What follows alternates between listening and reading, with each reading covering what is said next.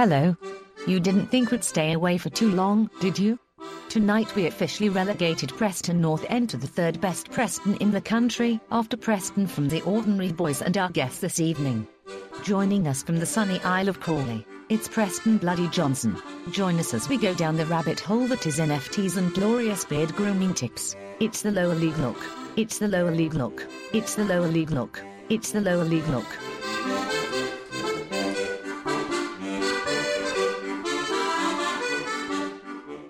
Guys and girls, we're here with... I'll clap, don't worry. Preston, I clap at the beginning of every episode. It became a thing. The only people who've ever mentioned it are Grant and Chris. I don't know why I still do it, but I do it.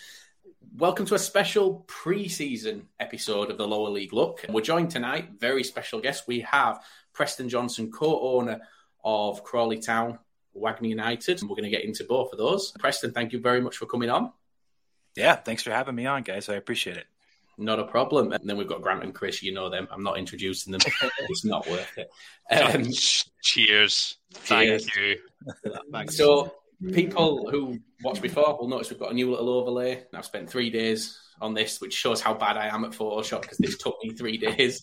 But we got to where we wanted to be. And we're good to go for a new season. And we're starting it by speaking to the newest owners in League Two. And we've got a lot of questions from Crawley fans. And the reason we wanted to do this, we wanted to take a different approach to how Crawley Town is looked at currently. When owners come in, they're asked the same questions.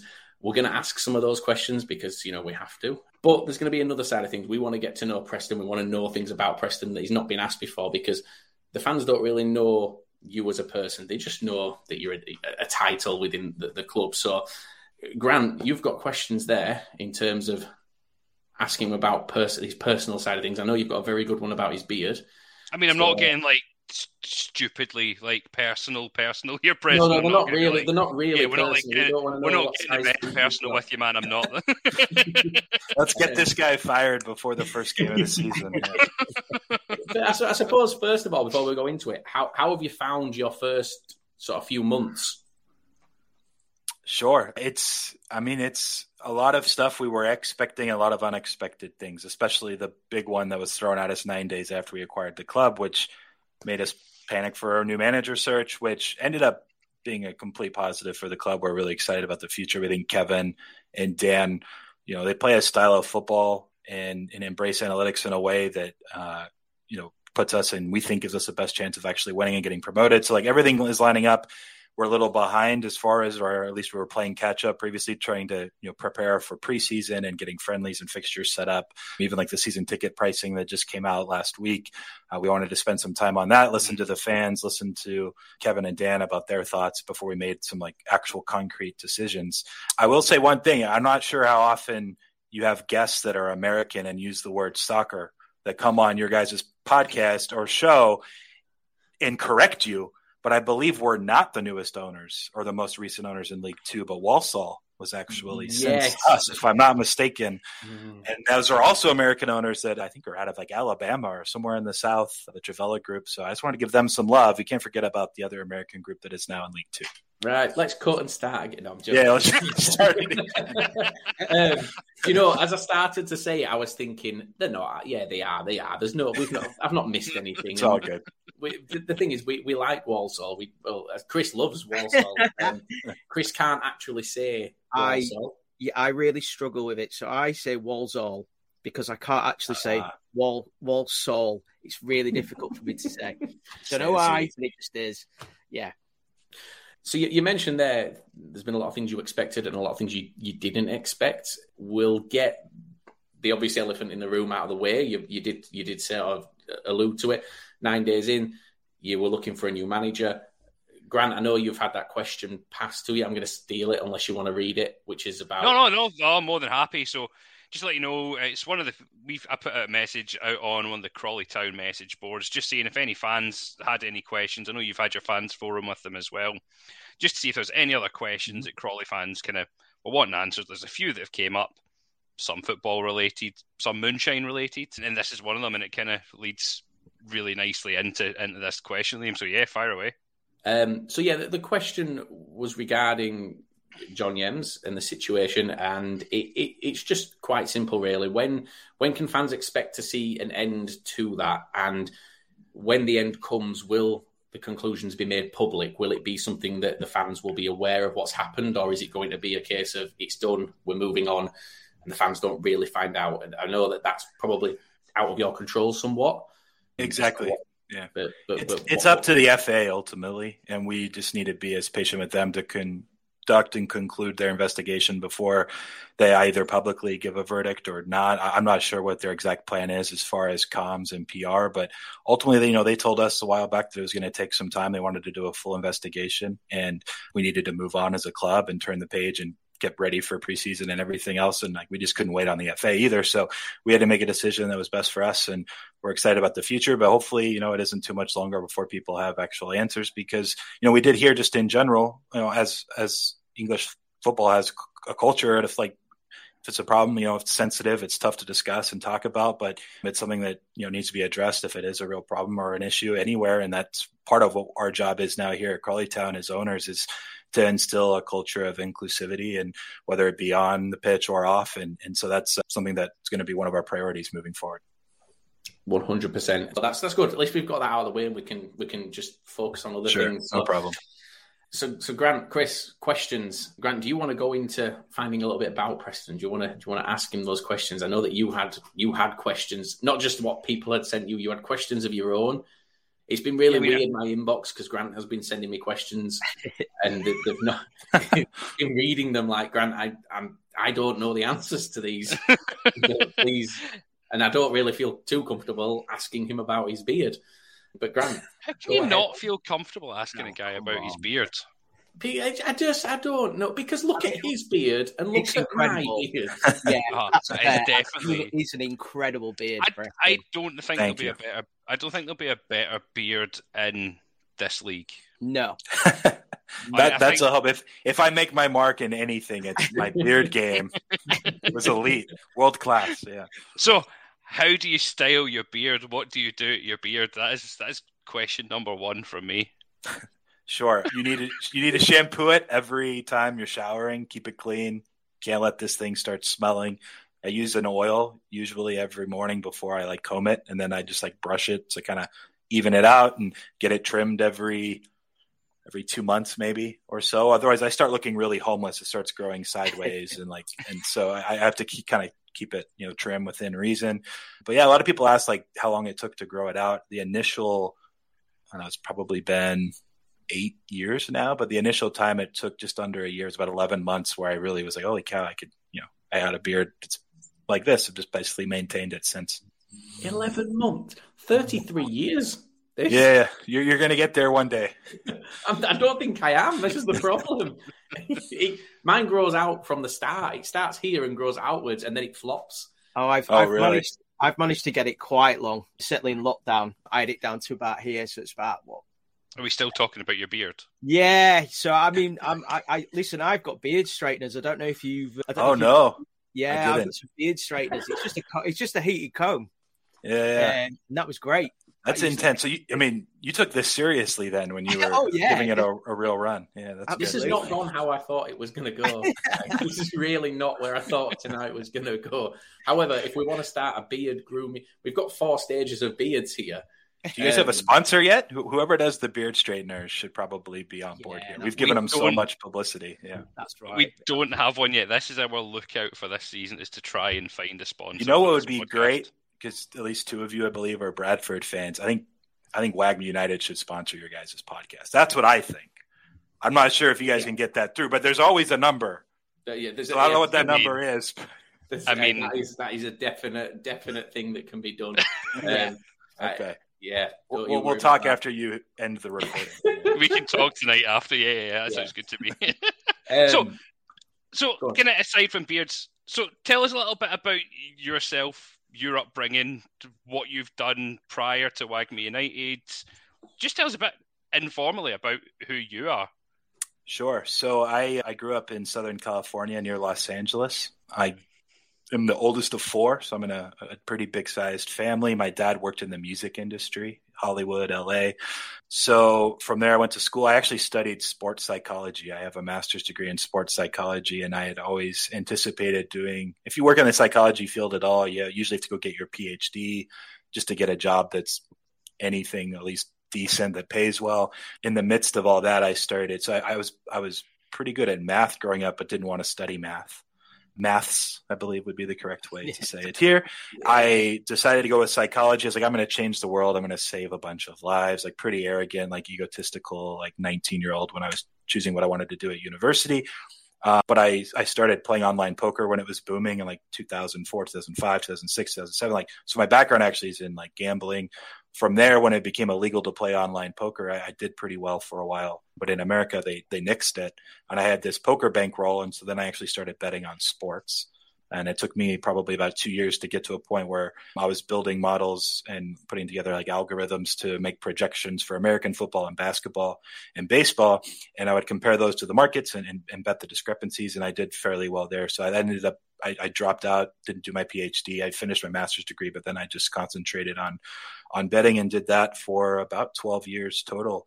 Once things started getting legalized more in the United States on the betting front, I had ESPN reach out and say, hey, we want like a younger analyst to break stuff down on TV. We're launching this new show. Would you do that? So I had the chance to work with ESPN as a TV analyst, breaking down sports betting for 2 years.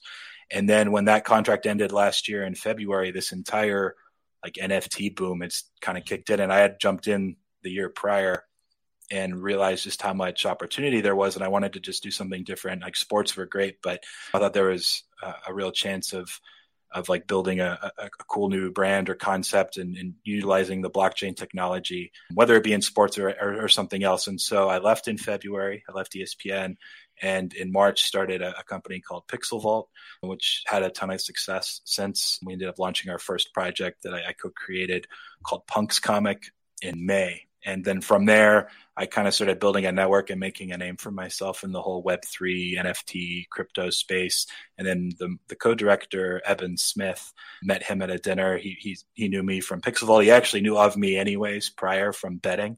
And he just is like, hey, we got to do, what everyone's doing with these NFT communities online and building these remote digital communities and businesses. Like no one's done it for a sports team yet. He's like, are you in? Like, we got to do this. You're the guy. You're the perfect guy to partner up with me for this. And so I just was on the phone and I said, yes. And then it just was like, all right, let's talk to our friends and put together some money and find the best club. And from there, initially, it's like, you can't get into an American sport. It's like, you need billions of dollars, right? There's no real entryway. And there's also no way to get in lower and work your way up, right? Promotion relegation in English football is brilliant. Like you can actually get in at any entry level. We chose League Two as kind of the minimum viable entry point to still matter, but then try to work your way up. But like in America, you actually have teams losing on purpose at the end of the NBA and NFL seasons because they get a better draft pick for the upcoming year. And in the last half, the product's just horrible for the back half of those seasons. Whereas here, if you're going to get relegated, like the pressure is beyond what even sometimes promotion could be or a playoff. So it's just incredible. It's a great product here. So that was immediately we turned to English football. And then from there, I think we ended up speaking to 9 clubs and ended up landing on Crawley after a long process. But that was kind of the gist of my background through that kind of crazy year and a half, I guess, since I left ESPN and started doing stuff in Web3. That's really interesting. Obviously you mentioned about your sports background, and to be honest, that was something I wasn't aware of. But why English football? Why not, I don't know, elsewhere? What was it about the draw and, the opportunity for League Two? What was that about? Why? I think so. Part of our thesis is like this feeling of an underdog story, right? Like if you go into League Two and there's a world and everyone will laugh, but like in 15 or 20 years, Crawley Town's in the Premier League, like that's a pretty crazy underdog story, right? Mm-hmm. So that opportunity to take this technology that allows for remote communities and fan bases to potentially attach them to Crawley Town FC and have them tell this story with us over the years to be a part, be along for the ride. That was just a feeling and an opportunity that we just like couldn't pass up on. And so obviously there's a high correlation to NFT users and Americans obviously from there's a high correlation to Americans and speaking English. If we had gone to Portugal to buy a club, we maybe would have a better chance of getting into the Champions League right out of the gate, right? Like a few years in, but most people aren't going to understand like the games if they're streaming them online internationally or reading press or doing content. Like, so the English part made sense for that, where our fan base and globally English is a language that a lot of countries speak anyway. So to be honest, that was a big piece of it as well. And the price point made sense. It wasn't, too extraordinary for our group to make an investment here. And so it kind of, everything just kind of stacked up to make the perfect setup. So one thing that I think you've definitely made a head on is obviously the jumping into League Two, when I think you've 100% made a step on a certain Canadian owner, Mr. Ryan Reynolds, and buying a club in the National League, because that is just, I take it you looked at the National League and seen that it's just a horrible, horrible league to achieve promotion. Really hard. Yeah. Did you guys watch the Grimsby match? It was insane. Yeah. Game. It was crazy, but all of that just to not even get promoted anyway. It's just, it's really hard. Now they got to wait a whole other year, maybe 2, right? Maybe 3. It's tough. And that's why I think English football is different to the other, like obviously we mentioned the likes of Portuguese football, but none of us support Grimsby. None of us support any of the teams that are in those leagues, but we all watch it. And the numbers of people that watch them, even the people that support Premier League teams, they will still tune in to watch teams further down the tables and further down the pyramid, which it's good. It's very, very good. You find a lot of people have 2 teams, which I don't like, but it happens. So you mentioned the group that you put together. Who's a part of that group? Who is that? Because there's so many names that are bandied about online. Who's actually part of Wagner United? Sure. So there's actually our new like kind of micro site will be going live 6 or 7 days, I think. There's going to be like a big banner there of everyone that's a part of Wagner United, whether it's like an entity or an investment firm or an individual. And so I'll kind of let people have to sit on all of the names that are attached. You've heard some of them in the media and press that are, and so they'll be on there as well. But I kind of want to make people wait because we're doing this big kind of rollout in a week where we're going to start hyping up and building some content that's related to it. So, sorry, I'm just gonna leave it for that. But I will say this: can you confirm if I throw a name? Which one? Can you confirm? Is Gary V involved? Yeah. Gary's involved. So that's fine. That's enough for me. Yeah. I love that guy. So for me, Gary's the best. He's like a business genius, but he also loves sports. He was big into NFTs the last year and a half and just the blockchain tech, and also big on building communities and just finding a way to include and grow together. And like his, for him, I think he's gone on record saying he wants to buy the New York Jets one day. The Jets are going to cost him a lot of money. He's going to get there one day too, but this is just like a nice little entry point for him to kind of see how would a club full of, crypto and Web3 owners, as well as some other sports business people, like how would they run it? How are they going to do things differently? We want to be more open and transparent, let our fans actually make some of the decisions, just actually take their suggestions and change them, like the season ticket one, right? Where they looked, it was like, the tickets are too much money. And we're like, really?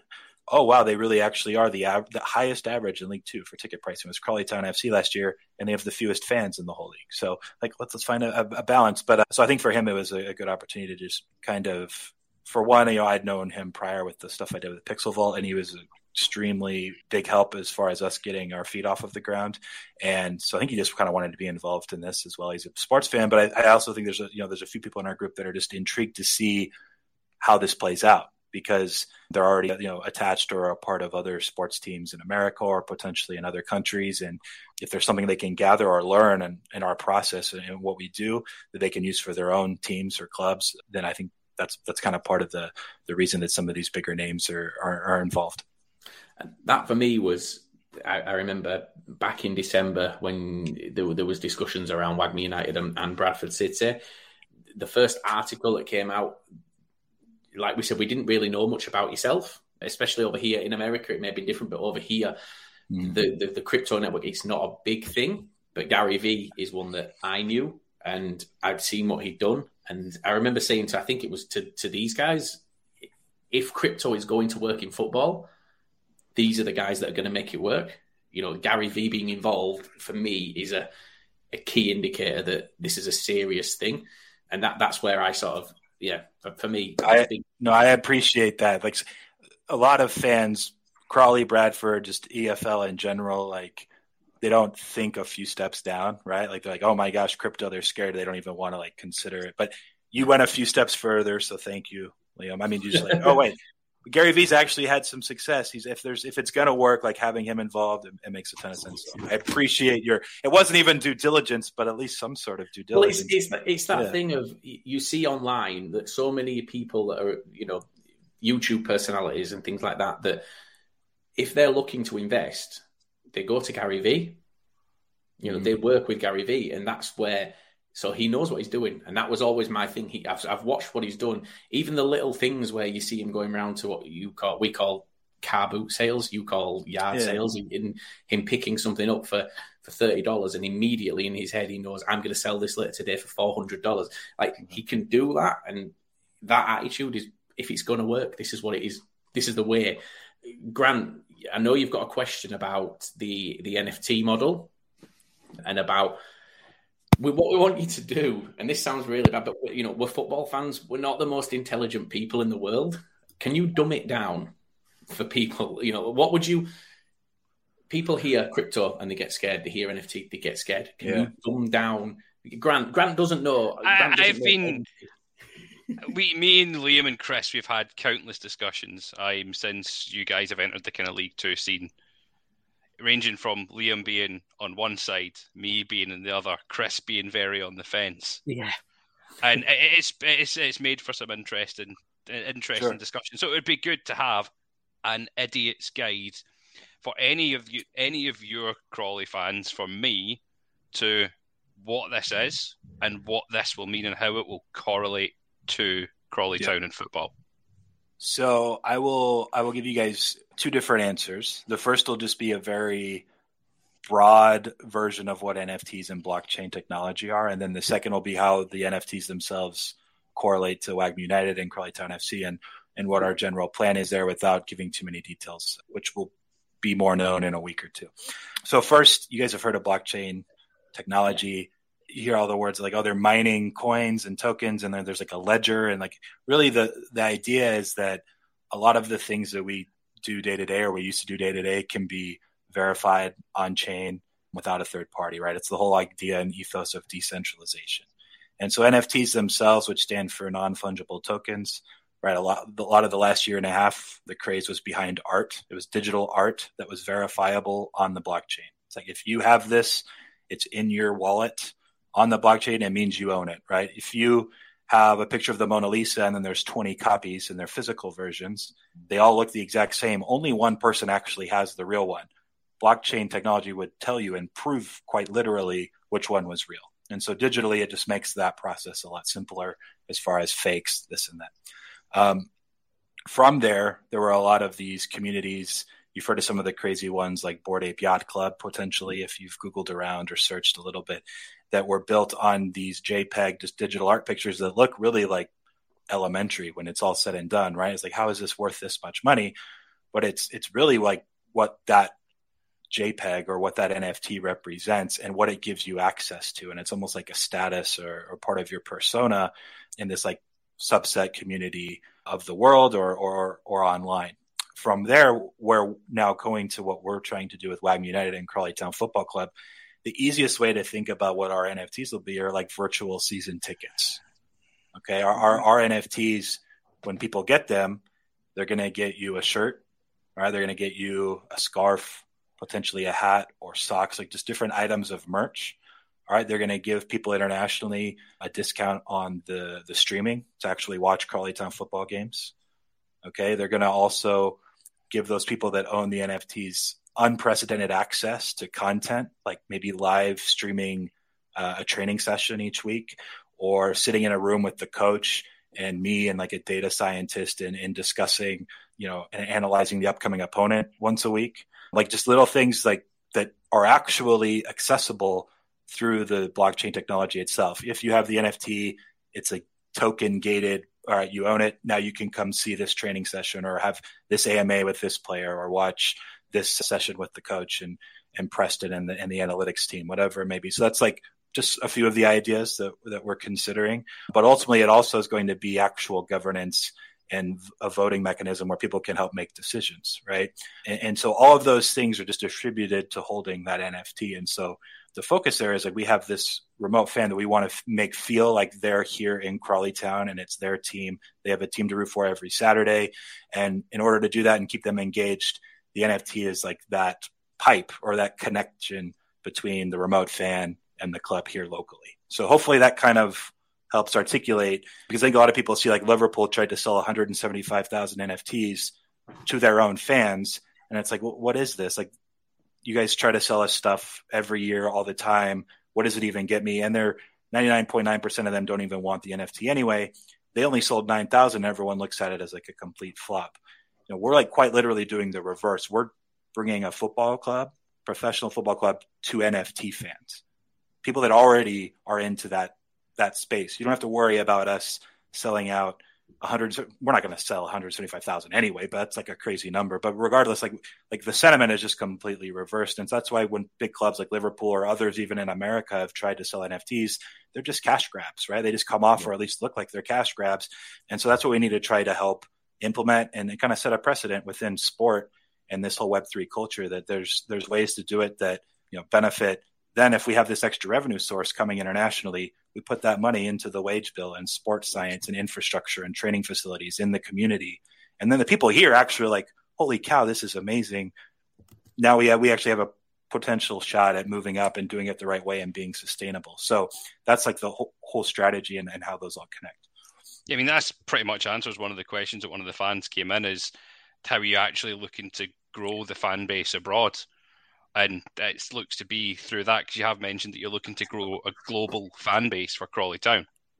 Exactly. We want to attach the current one to the new fans that we can bring in. And if we're able to do that, then if you live here, like, again, we were confident we could lower season ticket prices by a third.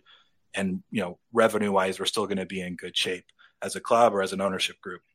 And so they're already seeing the benefits. Tickets, by the way. Right. Yeah. We just commend you for the season ticket deal. Thank you. Your season ticket deal is phenomenal. We've been going on at the end of last season when season ticket prices were coming out.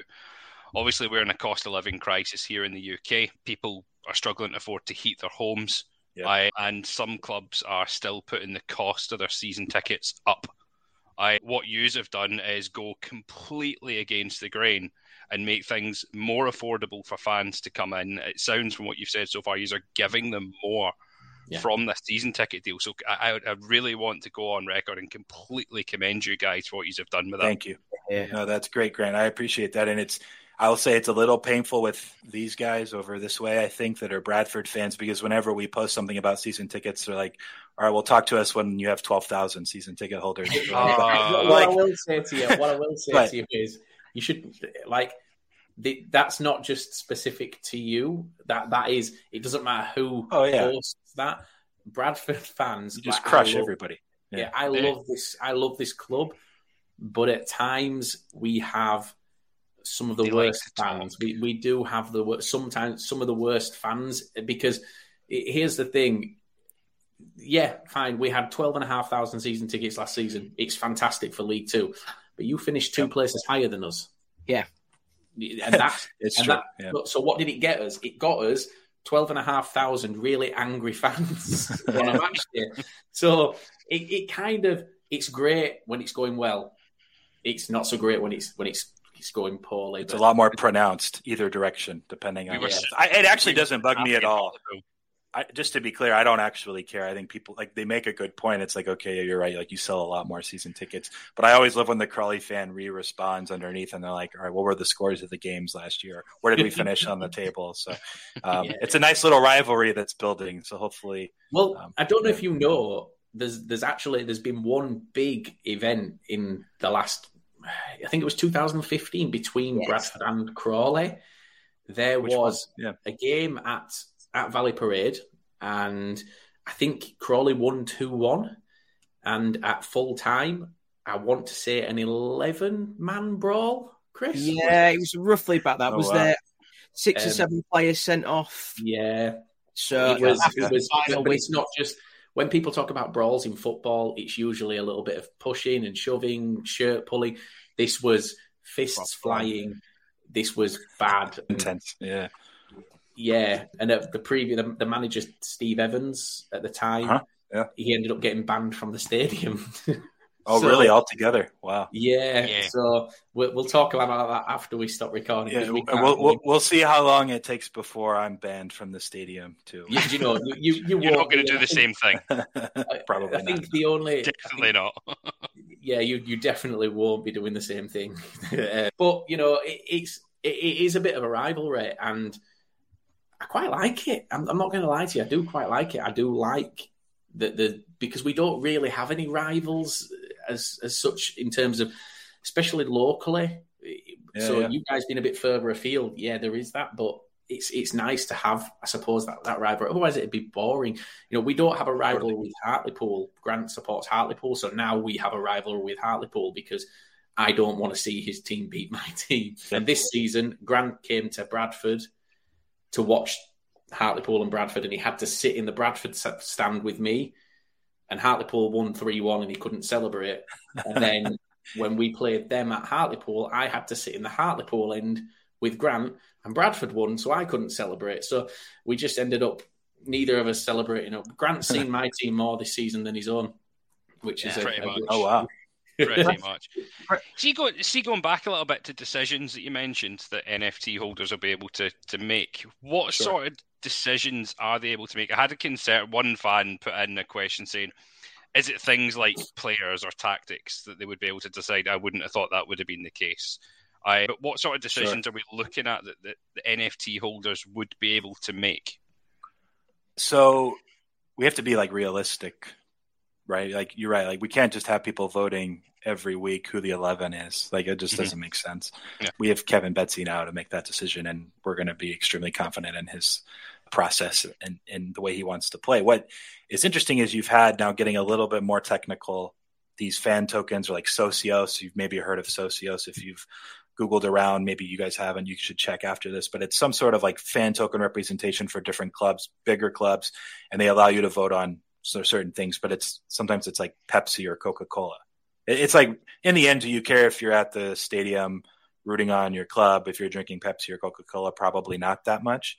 So we want to make them have access to decisions that actually impact, to some degree, the way we play or the players that are on the pitch, and so, or the fan experience at a more macro level. So one example that I'm pretty confident we'll probably do, I can't guarantee it just because it's a little further off, but for example, we're going to see, once the season starts, we'll have a few months before the January transfer window.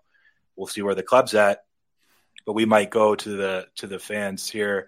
When I say giving them access to voting rights or governance, we want the season ticket holders to have just as much weight as the NFT holders potentially. It's one thing that we've discussed. All right, if they're equal, then everyone gets to decide together. It's a collaborative process. But going back to January, call it end of December, we do a vote. It's where should we spend? We have this much allocated for the January transfer window.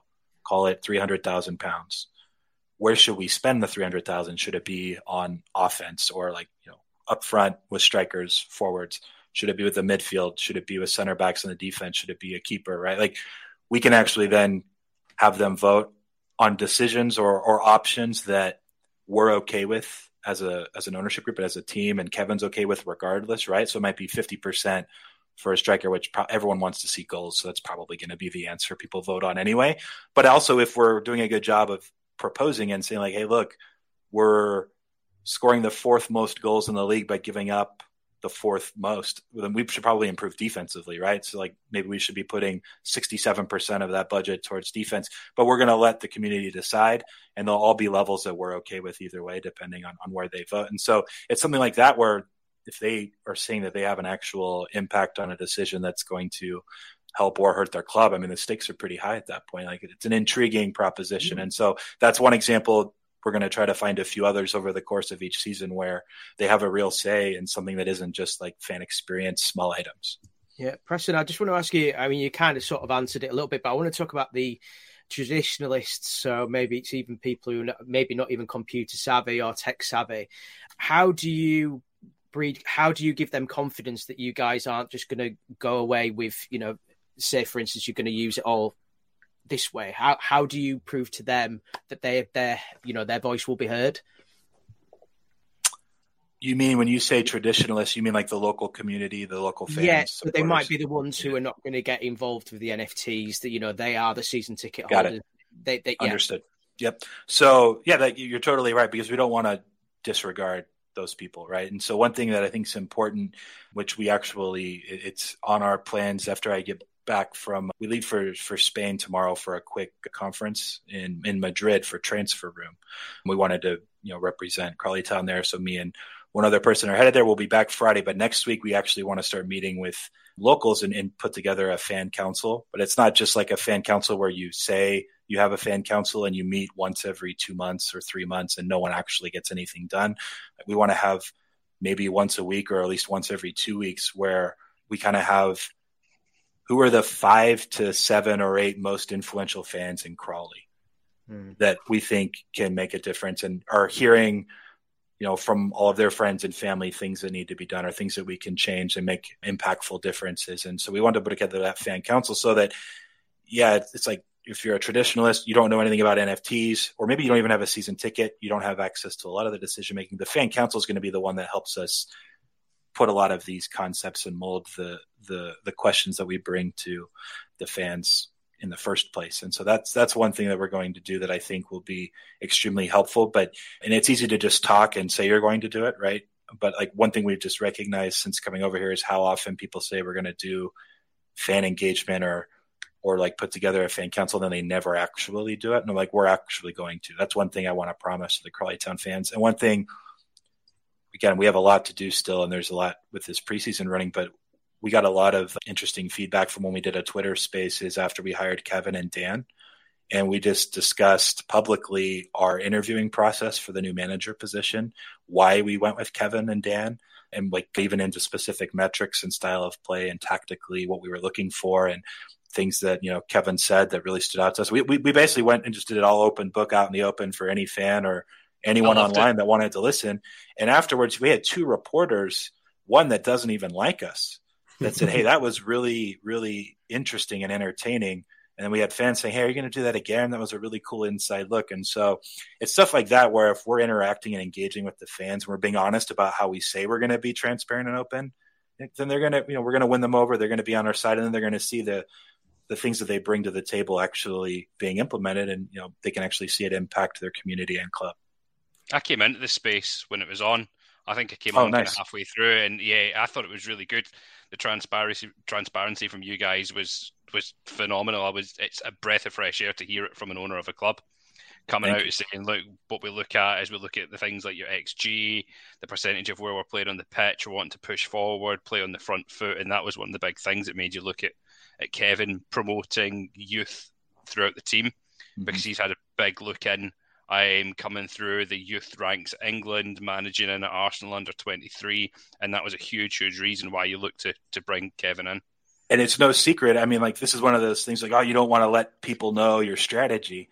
It's like, so when I say we're focused on youth, and like, look at our squad, like the main core is 28 to 38 years old. Like, we're not giving anything away saying we want to focus on youth and get faster and play with more pace and play more aggressively. It's like, that's like, should be obvious. Like so those are the types of things where I think other clubs or teams or franchises, the word you guys don't like to use in America, you don't want to give away any information or info. But it's like, there's a lot of stuff that, look, everyone knows that Crawley Town's current squad is pretty old.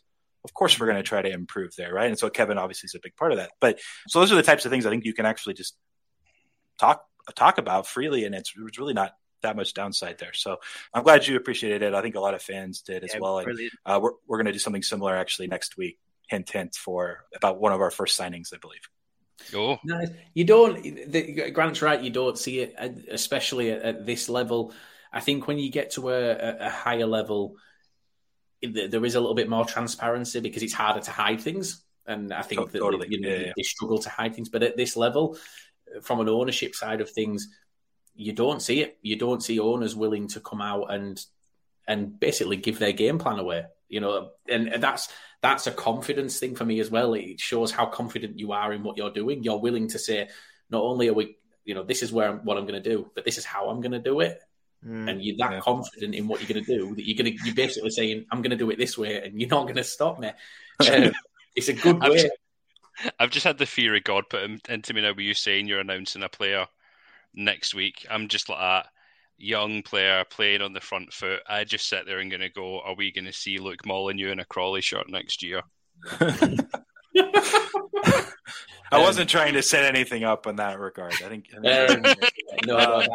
no, it's more. It's not even necessarily announcing a player or a signing. It's more like we want to try to go another layer, kind of similar to how did we get to Kevin Petsy? And so once we have our first signing, it's like, okay, let's do a Twitter Spaces and talk through our discussion of why or how we found this center back, or we wanted to add a striker or whatever it may be, and then that gives you a look into how we did it. And then the news is already there. Like, oh, that's the player. So, we're not breaching confidentiality, or we try to keep things within, EFL rules and regulations, of course. But yeah, so I think you're safe, Grant, but nothing's ever 100%. That doesn't mean he's not signing for Bradford. I'm making a call right after we hang up. Honestly, I would say do it. You will not be disappointed. I do want to I want to draw an end to the crypto thing to move on to the football side of things. But before we do, there's one thing that you said when you first came in, which was you want to be successful and promoted within 2 seasons. And if that doesn't work, I think the words that you said were you would stand for re-election. Was that correct? Am I right in that? Yeah. What does that mean? Because I can't understand how that works from an outsider, but this is what I mean when I say at League 2 level, things happen at clubs and it doesn't really spread around the other clubs, and the fans of other clubs who are interested don't really see what's going on. So that's why we wanted to do this. But what does that mean in layman's terms? What would that look like? So, and we realize and recognize it comes off extremely arrogant. Like, we get it. We're fine. We're going to sleep at night. It's okay. But one, we talked about it earlier a little bit, is you have owners, especially in the EFL, that have come in, they buy a new club, say, hey, we're going to be in the championship in 5 years. And they'll say that, but there's no downside, right? There's no accountability. And so we think ownership accountability, whether it's America or in the UK with football, there's no downside to owners. They're still rich. They still own the club. If they're losing, it doesn't matter. It's always the coach's fault, the general manager's fault. Those are the ones that are sacked. Why shouldn't the owners have accountability too? And so that was kind of our premise, or our idea here was, let's say we got 2 years to get promoted. And if not, at that point, the fans get to vote us in or out, right? If they think we did a good job, we just didn't quite make promotion, but they're happy with other things we did, they can vote us back in. But at that point, they at least have the opportunity to have proposals from other members of our ownership group to say, hey, maybe we should do it this way, this way, this way. And therefore, then other people from our group could take over for a 2-year window or whatever it may be. And so that's the idea. It isn't that Wagme United would hurry and sell the club. It would just be the different people with different strategies would come forward, and the fans get to pick the one they think best suits the club. We hope, obviously, Evan and I are here forever, but the results ultimately dictate that, and we want to be accountable to that. It's either our fault we didn't get promoted, or it's our praise if we do. And so anyway, we just wanted to have actual, like we say, you got to walk the walk, right? Or you can't just talk the talk. So I'm not sure if that's a saying in the UK, but in America, and that's how it should be. So anyway, it's just another part of another sector of just being transparent and open and trying to get things done and doing it in a unique way. Yeah, that was the answer. Yeah, that's answered it for me, because I couldn't understand if it was a case of in 2 years, if the fans aren't happy, you will sell. But to hear that there's other people in the group that are willing to, I suppose in a way it's like stepping down as the owners and somebody stepping in. And so no, I actually really like that. I think that's a really good way of doing it. The idea honestly stems from Eben Smith, my partner's a huge New York Knicks fan. And James Dolan is the owner of the Knicks. I think it's been 30 years running. And the Knicks have just been mediocre, despite having the most money flowing to the club or the franchise. For 30 years, they've never really won anything. They've made a couple runs in the playoff, but and he's just James Dolan's the worst. Why is it that we have to just sit here and deal with James Dolan running this team, despite all the money advantage and resource advantages? They can't figure out how to win a championship. And that's the essence of what we're trying to at least bring a potentially new method of running a sports organization. Yeah. You see it a lot in football when you get fans fall out of ownership with the chairman, like sack the chairman. This is the chance, what you've said, if it's not working, to let them to use their ability to vote on that. Yep, exactly. For change, putting your balls to the wall, basically. Yeah, there's a little pressure. That's a saying in America, because that's really weird. No, we got that one, Grant. It's okay. We don't need subtitles on that one. Yeah. But no, that's an for me. I think that's a very good way of doing things, because what it also does is it forces you as owners to act, to always be willing to progress. Like, there are certain clubs who, like you say, they bring a manager in, it doesn't work, the manager loses his job, the fans kick off, they bring in a new manager, everyone's back on side, it doesn't work, the manager leaves, the owner just sits there and just continually gets away with it, really. And I think the accountability, I think we talk a lot about the EFL fit and proper tests, because there are a few owners, the two teams. They asked us a lot about that on the internet right after the announcement was made. Well, are you sure you guys are fit and proper? Well, this is, you look at Oldham and Scunthorpe, who've just gone down. We've covered them quite a lot. We've got a lot of their fans who've been on, and we've done it completely. No matter what we say, those owners aren't fit and proper. They're not fit and proper for what they're doing. They don't invest. Every season the club goes backwards. They've been relegated, they've relegated again. It just doesn't work, and the owner has no accountability. The owner of Oldham, for example, is sat now with a club in the National League who don't own all their stadium, and is unwilling to budge unless someone gives him £6 million. It doesn't make sense. So no, I actually really, really like that. One question we got was about branding. So this is probably one of the more tougher questions, but it's not too tough. Tougher branding, as far as like you're putting me on the spot? No, not necessarily on the spot. I suppose the answer could go one of two ways. It's either everyone's going to love the answer or everyone's going to hate the answer. Got it. Okay. So branding, as far as long-term, the growth of the brand, where do you see that being? Do you see Crawley Town as a brand that can go global, or would the global side of things be a Wagner United brand? Because for me, you look at, if I was not into football, but I was into NFTs and I was into crypto, and I lived in, let's say, Japan or China, and I'm looking at that sort of thing, and I'm looking at where I'm going to invest, Crawley Town, I don't think would stand out as a name for me, but Wagner United would. And that's just, it's about the attractiveness of the brand. And so do you feel that Crawley Town is the brand that you can take worldwide, or would it be Wagner United that was the brand outside of the UK? Sure. I think that's a good question. I'm not sure I even can tell you exactly or have an exact answer for you. I would say that right out of the gate, we're trying to make Crawley Town FC a global brand, right? A global club that everyone can attach themselves to and root for and be a part of and tell the story.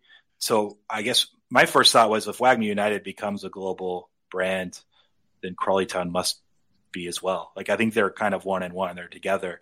Exactly how we're going to do it, we don't have everything planned out exactly. We don't know. I mean, we got crazy curveballs thrown our way 9 days after we acquired and took over here. Like, we have a lot to do and a lot to I think, kind of show that this playbook has potential and is workable and is profitable. And then from there, if we have an opportunity to grow on any level, whether it's Crawley or whether it's Wagner, I think we're going to look into it and try to do it. But yeah, so I think it's a fair question. I'm not sure exactly how the audience will perceive. The reason why I said it that way is I'm not sure how the audience will react or perceive, because you're right. You might be in Japan and feel like, I attached to Wagner, but not really Crawley. But if Crawley Town's the genesis, like foundation of what Wagner United is, then theoretically, like, you're connected to Crawley too. Or you might have someone that's in, Mexico near the United States that loves Crawley Town because they grew up playing football and they heard about the crypto stuff. And I don't know. It could go either way. I think it's just going to come down to how the audience ultimately interprets it. And so I still think I have an answer ultimately. But it's a fair point to make. I think I think the main concern of people would be, and you've seen it from your social medias, from the Wagme United social media, from certain posts that went out on Wagme United social media that then, should have come from the Crawley town. And, you know what I'm talking about. It was, and I'm going to say something like me, Grant and Chris, we don't have ties to Crawley town. We think that your social media is incredible. Like we think it's brilliant. Though saying that, when the first tweet went out about the manager leaving, yes, I was. Yeah, you can go back a couple of podcasts and hear what I said about that. I was like, I don't think that's the right move to make, doing it from that. And yeah, I was more the other side. But that will, for me, the question, I suppose the overall question regarding the branding is Crawley Town as a name, as a brand, as a football club is going nowhere. It will always be Crawley Town, because I think people are concerned that Wagme United is essentially waiting in the background to become Crawley Town. That's not the case, is it? Like an actual name change or anything like that? Yeah, it's always going to be Crawley Town. Yeah, that's not in the play now. Yeah, it'll be Crawley Town Football Club. I think occasionally they'll change the crest, but we're not changing the colors. We're not planning to change the crest either, but I'm just saying it does happen. But that's not in the cards for us. It was, if we're waiting in the wings for anything, it's just to get promoted and try to play at a higher level where people are just waiting for that. So, I mean, we just got to, that's our mission, and we just got to make it happen. And hopefully if that's the case, then everyone's rooting for us, outside of the UK, and everyone here hates us, which kind of goes to that kind of vibe and brand of the voice on Twitter with Wagme versus like the actual Crawley Town. Here, I'll be honest. It's kind of crazy that people care so much whether or not one account tweets it or not. I mean, ultimately, it doesn't actually matter. Ultimately, when they were mad that we were tweeting about it and not Crawley, but then we cut the season ticket prices by a third, like people are like, oh, okay, we had to wait a few extra days, but they survived, right? Like, just give us a little patience. We have your back. It's going to be okay. Yeah. Doesn't matter what account it really is tweeted for. But I also respect that they want Club Matters tweeted from the Crawley Town account. We're going to do that more frequently when a lot of the trolling stuff will be more Wagme. I mean, like, we'll be able to kind of separate. And if you appreciate that, guys, I know some of the people in our group will appreciate that you guys enjoy it, but some of the fans couldn't take it, right? They were just like, what's going on here? I had a lot of DMs that day, I'll say. Preston, you're always going to get that. It doesn't matter what you do on Twitter. You're always going to get that. You're always going to have the negative and you're always going to have the positive. So I everyone happy. Brush it off, honestly. I don't think there's an issue there at all. I think for me, looking at it, I can understand why the Crawley fans maybe were a little bit agitated, because especially when you were looking for a manager, everything was just up in the air. There was no everything was just so uncertain. Yeah. Whereas I think now, once you make a few signings, once your manager's in place, you can probably get away with it a lot more. But like you say, if you're consistent and you're going to consistently do it, it's just going to be a case of when things go right, people will love it. When things don't go right, people are going to hate you for it. But, we because we do League Two as a generalisation here, we always, 1 week, if we praise one team, then their rivals don't like us that week because we've praised that team. And it's just the way that football is. Apart from Carlisle, we've all got this. We don't like Carlisle. So far away. We just don't like them. We don't know why. They're closer to me. They're closer to Grant, but yeah, we don't actually know why we don't like Carlisle. There's not actually a reason. It started as a joke in the voiceover at the beginning of the podcast, one episode. It started as a joke, and just from then it's steamrolled. So we don't like Carlisle. So last question from me, and then I'll ask these two if they've got their last questions. But Kevin coming in as the manager, what's his setup going to look like? Is he going to be the one specifically looking to make the signings? Is he bringing in a recruitment manager? Is there a director of football involved? What does that look like day to day for him? Is he going to be just solely focused on the things on the pitch, or is he going to be getting involved in the transfers? So I'd actually be curious what you guys think about this, because I know people hate the American comparisons, but this is like what I grew up seeing, and I'm just curious how you guys think it relates. But in America, it's basically been proven time and time again that if you have the head coach trying to do all of the general manager stuff at the same time. Like, that's two different jobs. Like, it's way less efficient to have the same manager doing that day-to-day coaching on the pitch while trying to do player recruiting and scouting and negotiate with agents. Like, all those things, like, you're never going to do any of those very well if you're trying to do all of them. But for us, we think it's like two different jobs. Now, what's nice about Kevin, and so we went into the interview process as a whole, and just, we were frank and blunt with some of the candidates we interviewed. Were like, "Oh no, I want last say on everything, and that's a must." And it's like, okay, well, we'll see you later. Like, it was pretty easy for us to just say, this is going to be a collaborative process.